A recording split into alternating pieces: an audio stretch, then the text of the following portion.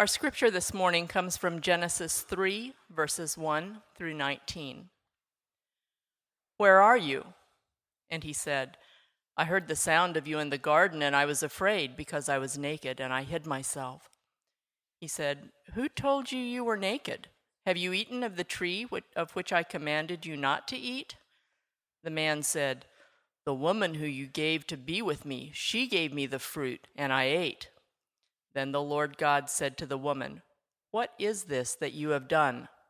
The woman said, "The serpent deceived me, and I ate." The Lord God said to the serpent, "Because you have done this, cursed are you above all livestock and above all beasts of the field. On your belly you shall go, and dust you shall eat all the days of your life. I will put enmity between you and the woman, and between your offspring and her offspring. He shall bruise your head, and you shall bruise his heel."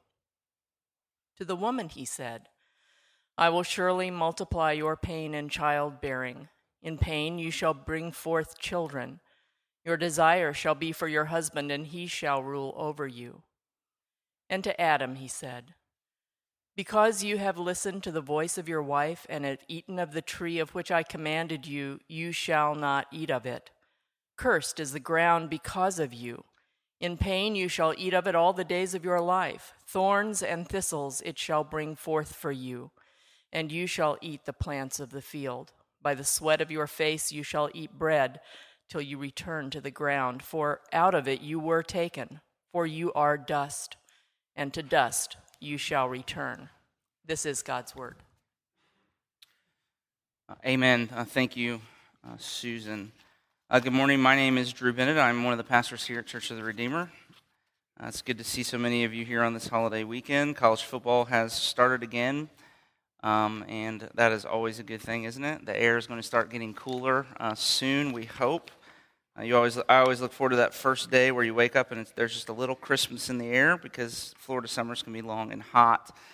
But man, it's beginning to be that time of year, and so I'm very excited. We are in the middle of a series all throughout this fall, and really it's going to be a series that will take us about a year and a half to complete. And we're telling the story of the Old Testament, or the story of God in the Old Testament. And so we really are trying to tell a story in this sermon series. And 2 weeks ago, if you were here, we saw that God created the world out of nothing by the word of his power in the span of 6 days, and all very good. Last week, we saw that God's purpose in creation was to turn the entire world into his glorious palace garden, and the tool that he would use to accomplish that was humanity, who he made in his image. And so it is our job to learn the will of God in heaven, and then use our resources to see his will done on the earth as it is in heaven. But here in Genesis 3, what we learn is that things quickly fall apart because the first man and the first woman were not content to live under God's authority. They sinned. This is the story of the first sin. They sinned, and by their sin they fell, and death and disease and hatred and envy and murder and all of these things came into the world. And so the value for us of these chapters, okay, again, one more time, let me say this, and particularly the value of Genesis 1, 2, and 3, is not only to tell us where we came from, but also to show us why things are the way they are. Why we experience life the way we do. Or let me put it this way. What Moses describes here in Genesis 3, the tree and the fruit and the serpent and all of these images and these things, is not just a one-time event. This, what we see here in these verses, this is happening every day, all the time, in every single one of our lives. And we have to know that, or we won't be able to properly make sense of life. We need to know it in order to be wise and effective as we try to go throughout our lives. And so this morning I want us just to walk through this passage, and that's really what we're going to do. We're going to start at the beginning and go all the way down to the end. So I want you to see 4 things from this passage that help us to understand why we experience life the way we do. See, that's the point of this narrative, to explain to us why we experience life the way we do and how we can live faithfully in it. We need to know these 4 things. We need to at least see them, okay? First, the sin. And that's verses 1 through 6. Then the fall, verses 7 through 13. Thirdly, the curse, verses 14 through 19. But then right in the middle there, I want us to also see the hope, or I really should have used the word the gospel, because that's what it is. So we're going to look at the sin, the fall, the curse, in the gospel. All of those things in these verses, beginning here at the very beginning of the chapter, in verses 1 through 6. So the first thing we notice in this passage is the sin of Adam and Eve. I remember years ago, in the wake of the Columbine shootings in Colorado, Billy Graham went on the Larry King Live show. And of course, what was happening in our culture, and it's interesting to think even the difference in just 15 years. It's unbelievable how massively the culture shifted. But 15 years ago, or however many years ago it was that happened, there was this big public debate on what's wrong. What's wrong with the world? Why are things the way they are? I mean, how could this sort of thing happen, in America, in this small suburban, city? And Billy Graham went on Larry King Live, and Larry King looked at him and said, Dr. Graham, what's wrong? What's wrong in the world? How can these kinds of things happen? And Billy Graham, he answered the question. He said, Larry, long time ago, there was a man and a woman in a garden. And then he proceeded to tell the story. And it really it's the right answer to the question. You see, what this passage teaches us is not only where sin came from, but what it is. What is sin? The Catechism's answer to that question is any lack of conformity to or transgression of God's law, right? In other words, sin is not doing or being what God commands, or it's doing the thing God forbids. And here in this passage, we see God puts a tree in the middle of the garden he's created, the tree of the knowledge of good and evil. He told the man and the woman, eat from any of the trees in the garden you want, but don't eat from the fruit of this one tree, and if you do, you will die. And what do? They do the very thing he tells them not to do. So this is a story about human sin. Not just the first sin, but it's a story that illustrates the dynamics that are involved in all sin. The story of the serpent and the tree and the fruit tell us how sin began, but also how it works in the human heart for all time, for all of us. And it's so huge. I mean, this really is. I hope you understand how daunting it is to take Genesis 3. It's so huge I can't possibly cover it all in 1 week. And in fact, we're going to spend 3 weeks in this chapter. But I'd like to make a number of observations about what we learn in this text about sin. So look there at verse 1. The serpent was more crafty than any other beast of the field the Lord God had made. And he said to the woman, did God actually say? And then he goes on to pose all these questions to Eve. So I want you to see first a number of things here. The first is that the story begins with a talking snake. And of course, Christians believe, if you're here and you're not a Christian, we believe that this is this is the biblical figure Satan, God's enemy and ours, a powerful angel created by God good, but turned evil by his desire for preeminence above God. And so the first thing we learn is that there are spiritual forces of darkness at work in the world, and that neutrality is not optional. We are born right in the middle of a cosmic conflict between good and evil, and what the passage teaches us is we have to choose sides. And in fact, here they choose to side with the enemy against their creator. Now, the second thing we're told is that the serpent is craftier than all the other animals, and that's a clue about what's going to happen as the story unfolds. Look there again, verses 1 through 6. What does the serpent do? What strategy does he employ? Look there, now the serpent was more crafty than any other beast of the field the Lord God had made. He said to the woman, did God actually say, you shall not eat of any tree in the garden? And the woman said to the serpent, we may eat of the fruit of the trees in the garden, but God said, you shall not eat of any of the fruit of the tree that is in the midst of the garden, neither shall you touch it lest you die. But the serpent said to the woman, for you will surely not die, for God knows that when you eat of it, your eyes will be open and you will be like God, knowing good and evil. Okay, so what does the serpent do here? What strategy does he employ? He offers a powerful lie. His name literally means accuser, and here he accuses God, and here's the substance of the accusation. Let me just sum it up for you. Here's the lie. This is the lie. From the Jesus Storybook Bible, which if you've not gotten a copy, I'm telling you, you have to get a copy. They're $10 in the back of the room, okay? Here's how the Jesus Storybook Bible puts it.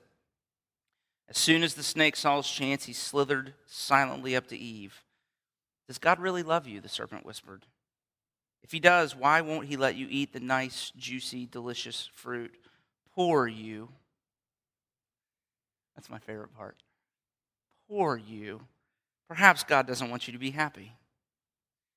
The snake's word hissed into her ears and sunk down deep into her heart like poison. Does God love me? Eve wondered. And suddenly she didn't know anymore. She picked the fruit and ate some, and Adam ate some too. And a terrible lie came into the world. It would never leave. It would live on in every human heart, whispering to every one of God's children, God doesn't love me. So the essence of the lie, God doesn't love you. He doesn't want what's best for you. He's holding you down. He's keeping you down. He's holding out on you. You can't trust him. You'd be better off without him. See, it's fascinating to me, and really, I hope we'll pay attention to this. Satan doesn't go after the existence of God. He doesn't go after the power of God. He goes after the goodness of God, and his strategy is to cause Eve to question God's love for her so that she will act on her own without him. And that's the taproot of every sin. It's the thing underneath everything, as one of the pastors I listened to this week said. It's the great lie that is at the heart of all unbelief, which is at the heart of every sin. The sin underneath every sin is this sin of unbelief. I mean, why am I greedy with my money instead of being generous like God commands me to be? Unbelief. I don't believe he will take care of me. I've got to keep it for myself so I always have all that I'll need, right? Why do I live towards other people demanding that they love me and serve me and take care of me instead of putting all of my energy into serving them and taking care of them? The answer is unbelief. I've got to take care of me. If I don't take care of me, who will? See, so whatever struggle with sin you're currently engaged in, if you dig deep enough, you'll find at the bottom of it this sin underneath every sin, this sin of unbelief. You'll find the lie reverberating in your soul right at that place. God doesn't love me. God doesn't love me. God doesn't love me. So it's the lie there. That's the power for sin in our life. But let's keep going. Watch what happens. What happens when Eve begins to question God's love for her? What's the immediate impact of her unbelief? And this was a new thought for me that was really good, actually, in my own just personal wrestling with my heart in considering this passage this week. Look what happens. She quickly grows discontent. You see that? She's no longer happy with her circumstances. She loses her joy and her peace. And it's subtle, and I don't want to make too much of it, but I think it is here, and it was really powerful. If you pay careful attention to the text, what she does is she puts the tree of the knowledge of good and evil in the center of the garden, not the tree of life. And in chapter 2, if we were to go back there, if you have a Bible and you want to turn back, we're told there that it's the tree of life that's in the midst of the garden, and then also the tree of the knowledge of good and evil was there. But the implication is in chapter 2 is that the tree of life is the very epicenter of the garden.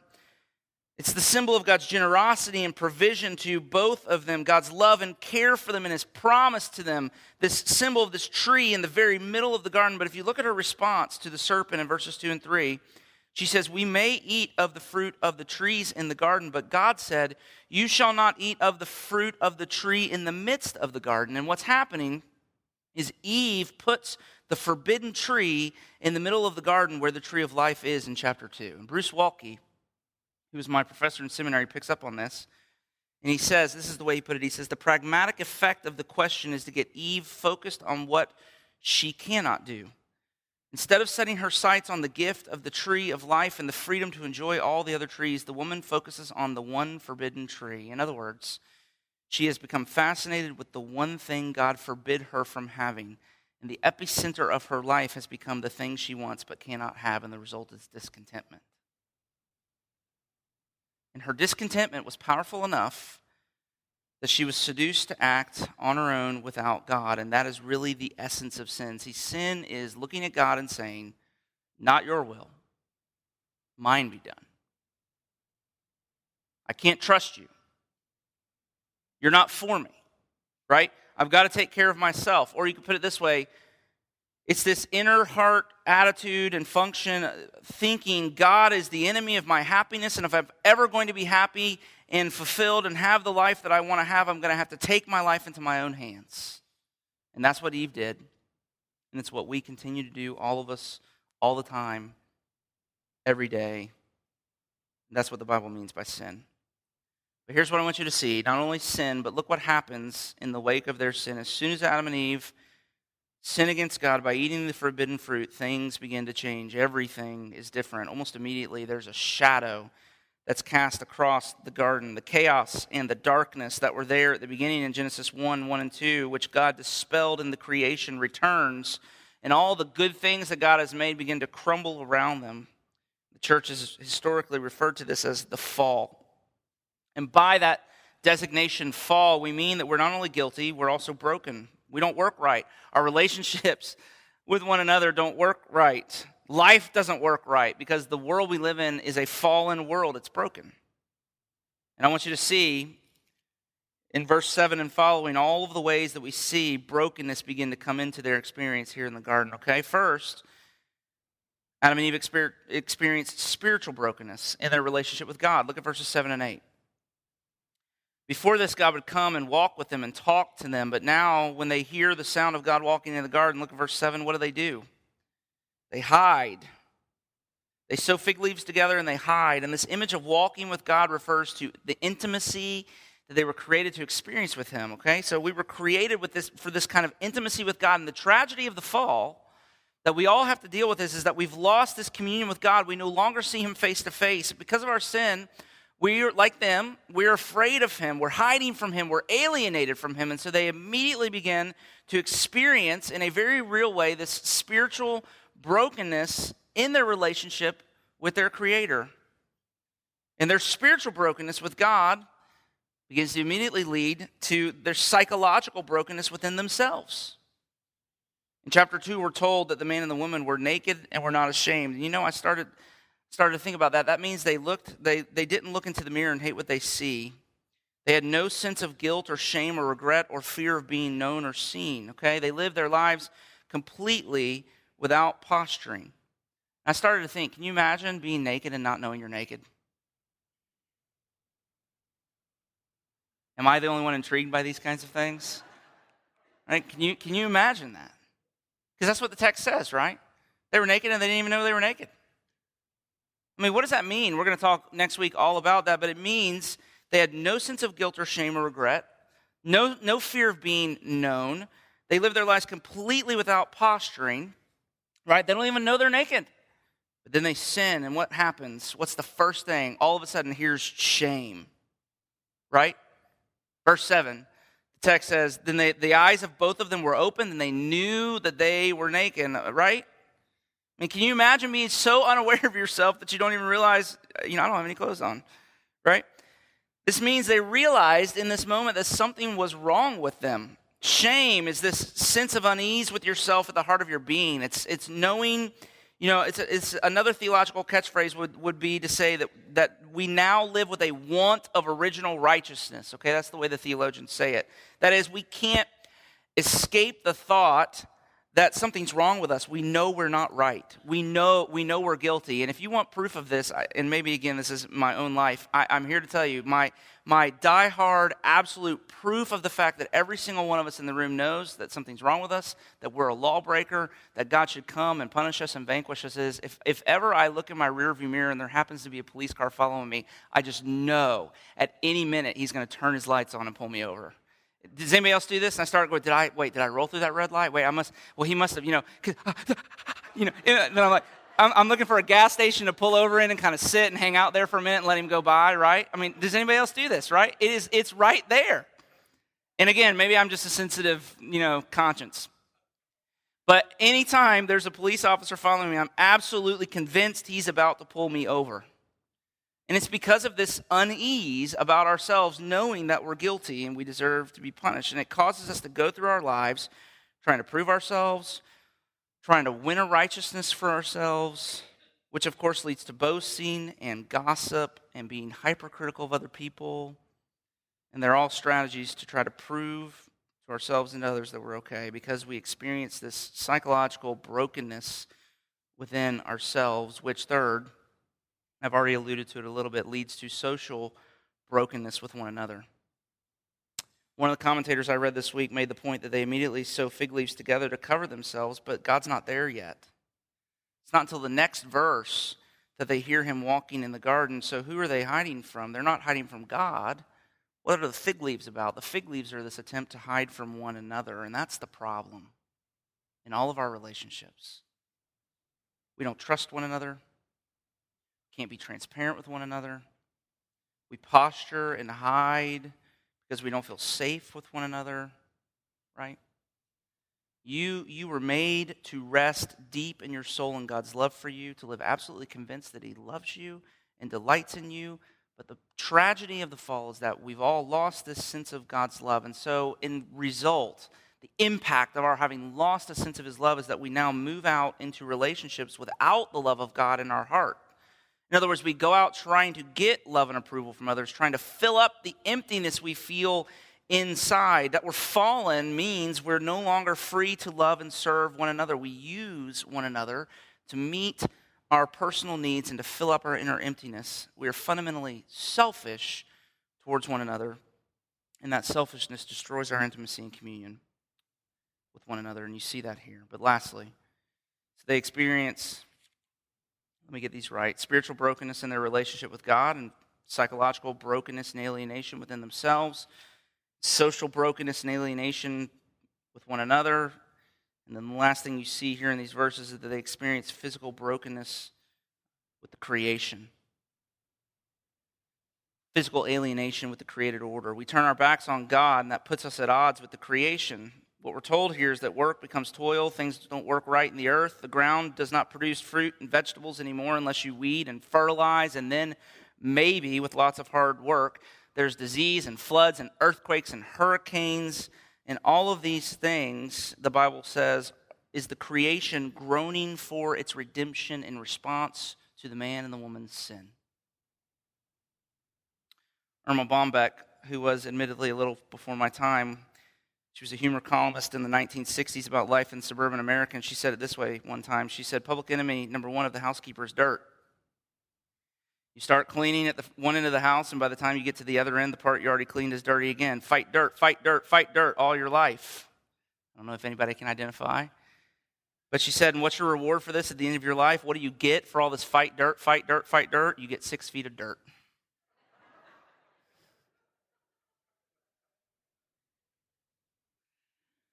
And that's where we live.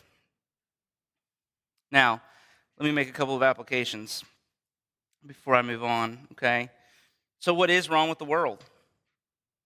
See, knowing all of these different parts of the alienation and the brokenness that we experience helps us to answer that question about what's wrong with the world. See, if you don't adopt this worldview, then you'll become too simplistic in your answer to that question. You'll take one of these categories, and this is what most of us do, and it's what most churches do. They take one of those categories and make it the big deal, right? And the problem with being too simplistic and reductionistic is that you won't be wise. We saw that when we walked through Proverbs together. See, is it just a heart problem? Is that really what's wrong with the world? Is it that there are bad people out there? If so, then the Savior will be moralism.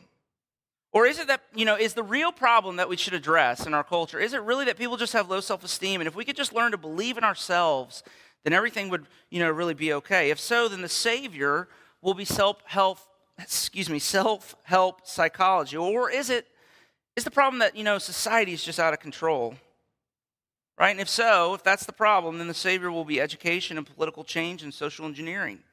Or is the problem pollution and climate change? Then the Savior will be environmentalism. But the Bible says that the problem is sin, which has caused spiritual and psychological and social, political, and even physical brokenness in the world. And if the problem is sin, then the only Savior is Jesus. Sin's the problem. Not low self-esteem, not lack of education, not those people, not religious people or irreligious people, not the state or or any political institution. Sin is the problem, and then everything that flows out of it. And you have to remember that, or your approach to the problem solving in your life. Remember, how do we live in this world effectively? If you don't keep in view this breadth of application, your problem-solving approach will be too simplistic, and you won't be wise, and you won't be very effective. But the second application, not only how does it help us answer what's wrong, but secondly, what's our work? See, this helps us answer the scope of our mission. If we don't adopt this worldview with all of its complexity and comprehensiveness, then our understanding of our work as Christians, our work as a church, will be too simplistic, too reductionistic. Because you see, what happens is conservative churches see their main job as converting people and leading people to some kind of personal spiritual experience, with God that will make them good. But historically, conservative churches have refused to get involved in the social and political spheres and engage with social and physical brokenness. And then there are the liberal churches that historically have been more inclined to get involved in social and psychological projects. They're concerned with social justice and change, but they would never call people to repentance. See, it gets out of balance. So in order to be faithful, we have to do all of these things. Our mission has to include strategies to attack sin in the spiritual and the psychological and the social political and the physical realms, and to engage brokenness in all those areas and seek to heal it. Okay? Now, one more thing before I talk a little bit about where we find the power and the hope to engage in work like that. And that is, we've seen the sin, we've seen the fall, but I want you thirdly to see the curse, and I'm not going to spend much time here. I want you to notice God's response.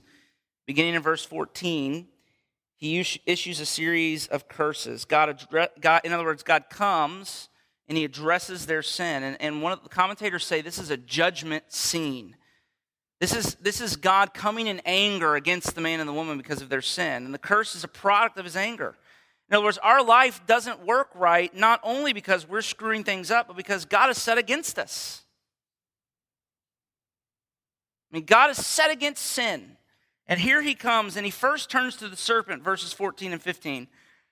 We're actually going to look at this in just a minute, because it's actually part of the good news and not the bad news, what he says to the serpent there. But he curses the serpent. Then he turns to the woman next, because remember, it started with the serpent, and then it went through the woman to the man. So God starts with the serpent, then he turns to the woman, and look what he does with the woman. He curses her, but it was interesting to me, he primarily curses her in the sphere of her relationships. Okay? She will experience great pain in childbearing. I've been there 4 times, I've seen it, believe me. Right? Anybody? Women? I am so thankful to be a man. I'm serious. That's not a joke. But I think that word means frustration, sadness. I don't think it's necessarily the actual process of childbearing, but also, it doesn't get any easier once they come out, does it? She's also told there will be perpetual hostility between she and her husband, if you see there, because her desire will be for him. That is, she will want to dominate him, to get out in front of him the way Eve did here in the story, right? To be the one calling the shots, but at the end of the day, the reality is he will still rule over her, so she'll be frustrated. And man, that's another sermon for another day. And we're going to move on.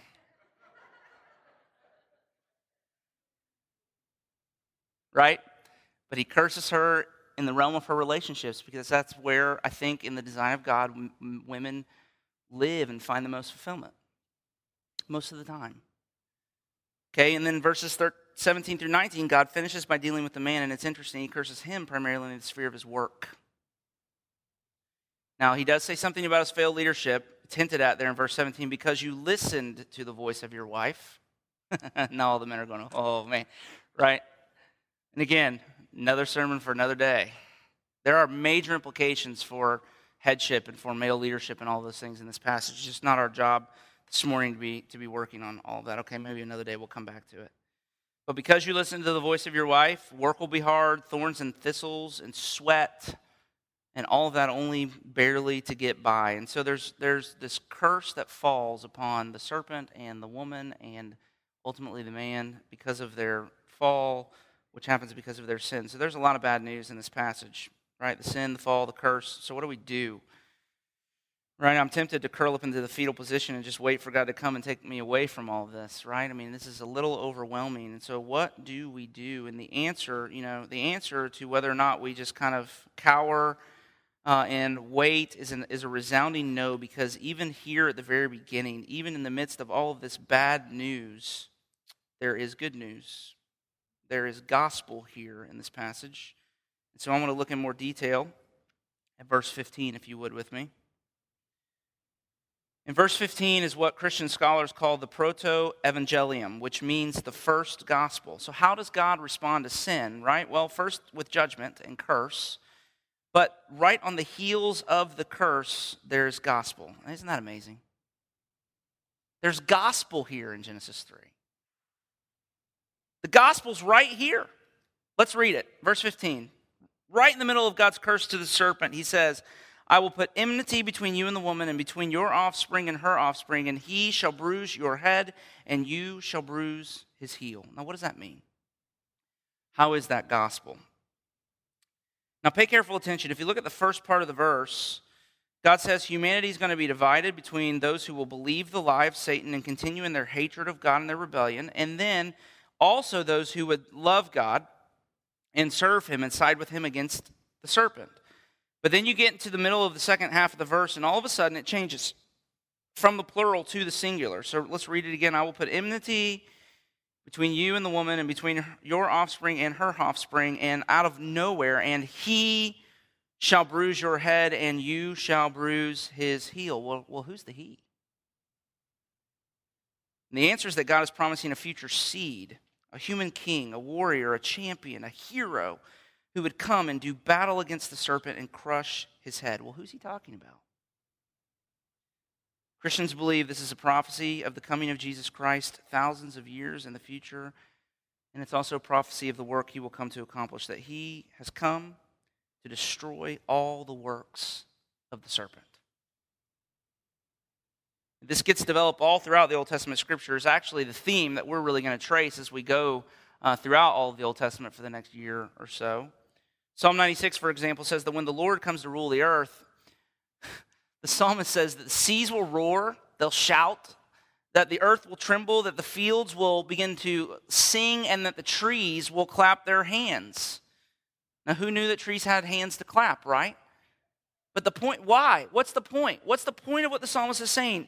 It's because of what God is saying in these verses about when this seed comes, everything will get healed spiritually, psychologically, socially, even physically. The creation will be healed of its brokenness. There'll be no more curse. And that's why the earth rejoices and the trees begin to sing for joy. It's what we sing at Christmas. No more let sin and sorrows grow, nor thorns infest the ground. Do you know the words? He comes to make his blessings flow far as the curse is found. Joy to the world, right? He's coming to crush the serpent and to bring healing to all the different aspects of our brokenness. Obligatory Lord of the Rings illustration. Okay? I promise only one every so often. But in book 5 of the books, which is called The Return of the King, there is a chapter entitled The Houses of Healing. It's toward the end of the story, after the great battle that has finally allowed good to triumph over evil. The man who all along has been the rightful king, but he's been in exile, has finally taken up his place, and it was his strength. It was his strength and his power that proved decisive in the great battle, and he's come back from his exile, and he's won this great victory, and immediately the first thing he does upon winning this victory is he begins to go throughout the city, healing the soldiers and the people of their battle wounds. In his hands, herbs that were used and only powerful enough to cure maybe a headache become potent enough to heal those on the brink of death. And when he called the names of the sick and the dying, they awake at the sound of his voice. And as the people begin to see him going through the city, what he's doing, they begin to remember an old proverb that told of the true king, that the hands of the king are healing hands, and thus shall the rightful king be known. This is what Jesus has come to do. I read this week somewhere. When you bring a person, when you bring a relationship, when you bring a marriage, a neighborhood, a heart, a psyche, anything you bring under the kingdom of Christ, to the degree you bring it under the lordship of Christ, to that degree it begins to heal. Jesus is the king who heals. But he can't deal with our brokenness and with the curse without dealing with our sin, because it all flows out of sin. See, for Jesus to lift the curse, to heal the world, he had to first deal with the guilt of our sin. And this too is hinted at in the prophecy. Look what it says: Jesus will crush the head of the serpent, but in the process, the serpent will crush his heel. Now, what's that mean? It's a reference to the cross. On the cross, Jesus dealt the death blow to Satan, but at the expense of his own life. On the cross, he literally stomped on Satan's head, but he was bruised as well. And the Apostle Paul, in the letter to the Galatians we've been reading in Community Bible reading together, in chapter 3 said this, Jesus redeemed us from the curse by becoming a curse for us. It's fascinating. The gospel writers report that as part of the crucifixion scene that plays out in the Gospels, at one point Jesus is crowned by the Roman soldiers. And do you remember what he's crowned with? A crown of gold? A crown of jewels? A crown of thorns. You see the symbol of our curse here in Genesis 3, thorns and thistles that grow because of our sin. Jesus was crowned with a crown of thorns, which is the symbol of the curse we live under. And it's a subtle way of saying that on the cross, all of God's anger against sin, all of his wrath and his condemnation against our sin and the brokenness it has brought into the world was pointed at Jesus and away from us. Now, because of the work of Jesus, God's blessings flow into our lives far as the curse is found. And according to the Bible, it was this single act that accomplished the overthrow of the serpent and the healing of the entire world. Jesus is the King who heals. And the good news of this passage is that he can heal our hearts too. Remember, what did we say got us into this mess in the first place? Sin begins with unbelief about God's goodness towards us that creates discontentment that leads to us acting independently of him. See, it's the lie, remember? God doesn't love me. He's not for me. If I'm ever going to be happy, I have to take my life into my own hands. This is the power of sin. See, the cross answers the lie.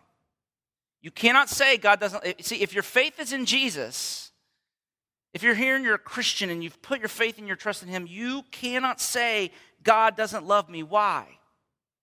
For God so loved the world that he gave his only son, that's whoso, right? I mean, we cannot say he doesn't love us. Look at Jesus hanging upon the cross. And if the lie is the power for sin, then the truth of the gospel, the truth of God's love for us the truth of God's love for me and toward me in Jesus is a greater spiritual power that can undo the lie and destroy the motivational center of sin in my life. Isn't that good news? At the very least, it'll make me humble. In light of the mess that I've made and the capacity for the mess that I can still make in my life and in other people's lives, in my relationships with other people and my posturing of myself and all of these things, at the very least, it creates a brokenness that would create a humility in light of my own failure and a joy that is so pervasive in light of what Jesus has done that I would go through my life humble, grateful, but at the end of the day, confident in his love for me. See, what's the great struggle? What is the great struggle of the Christian life? It's to believe the truth, not the lie. And see, when we become people who begin to believe the truth, it changes everything. New places of intimacy are opened with God, right? Our relationship with God gets healed. We begin to stop beating ourselves up. We begin to stop being filled with all this existential angst, as the postmodern philosophers would say, right? We stop being so full of doubt and hypercritical and then critical of other people because it heals our own hearts and our own psyches. It heals relationships, right?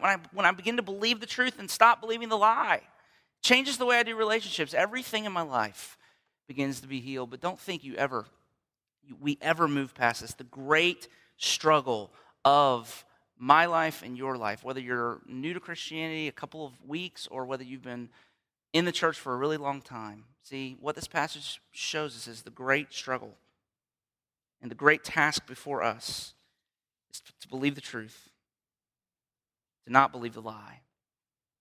That's the power for the healing that we so desperately deserve. And that's the opportunity we have this morning as Terry comes to lead us in songs where this next song we're going to sing is just this movement of faith and repentance. It's absolutely beautiful. And so I would encourage you, that is the movement of faith and repentance this morning, to move away from the lie that's dominated your life, that's caused all of this destruction, and to believe once again the power of the truth of God's love for you in Jesus Christ, that it may heal your heart and our life and ultimately our city and our world. So let's pray to that end. Can we do that? Lord Jesus, come and dispel our gloom with the bright truth of your love for us. And may it, where the lie continues to reverberate and echo in the recesses of our souls, causing us so much confusion and trouble in the way that we think about ourselves and the way that we deal with other people and the way we go out into the world, would you instead replace the lie? Would you silence it? And instead, would we hear the song of your love for us reverberating in our souls?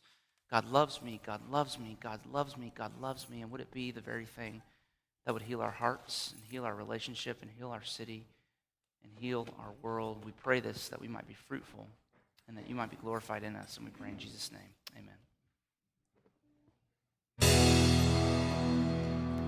Amen. The irony is that unlike Adam and Eve in the garden, when God came to them to address their sin and deal with it and to curse, because Jesus has become a curse for us, now God would come to us to deal with our sin, but it's completely different.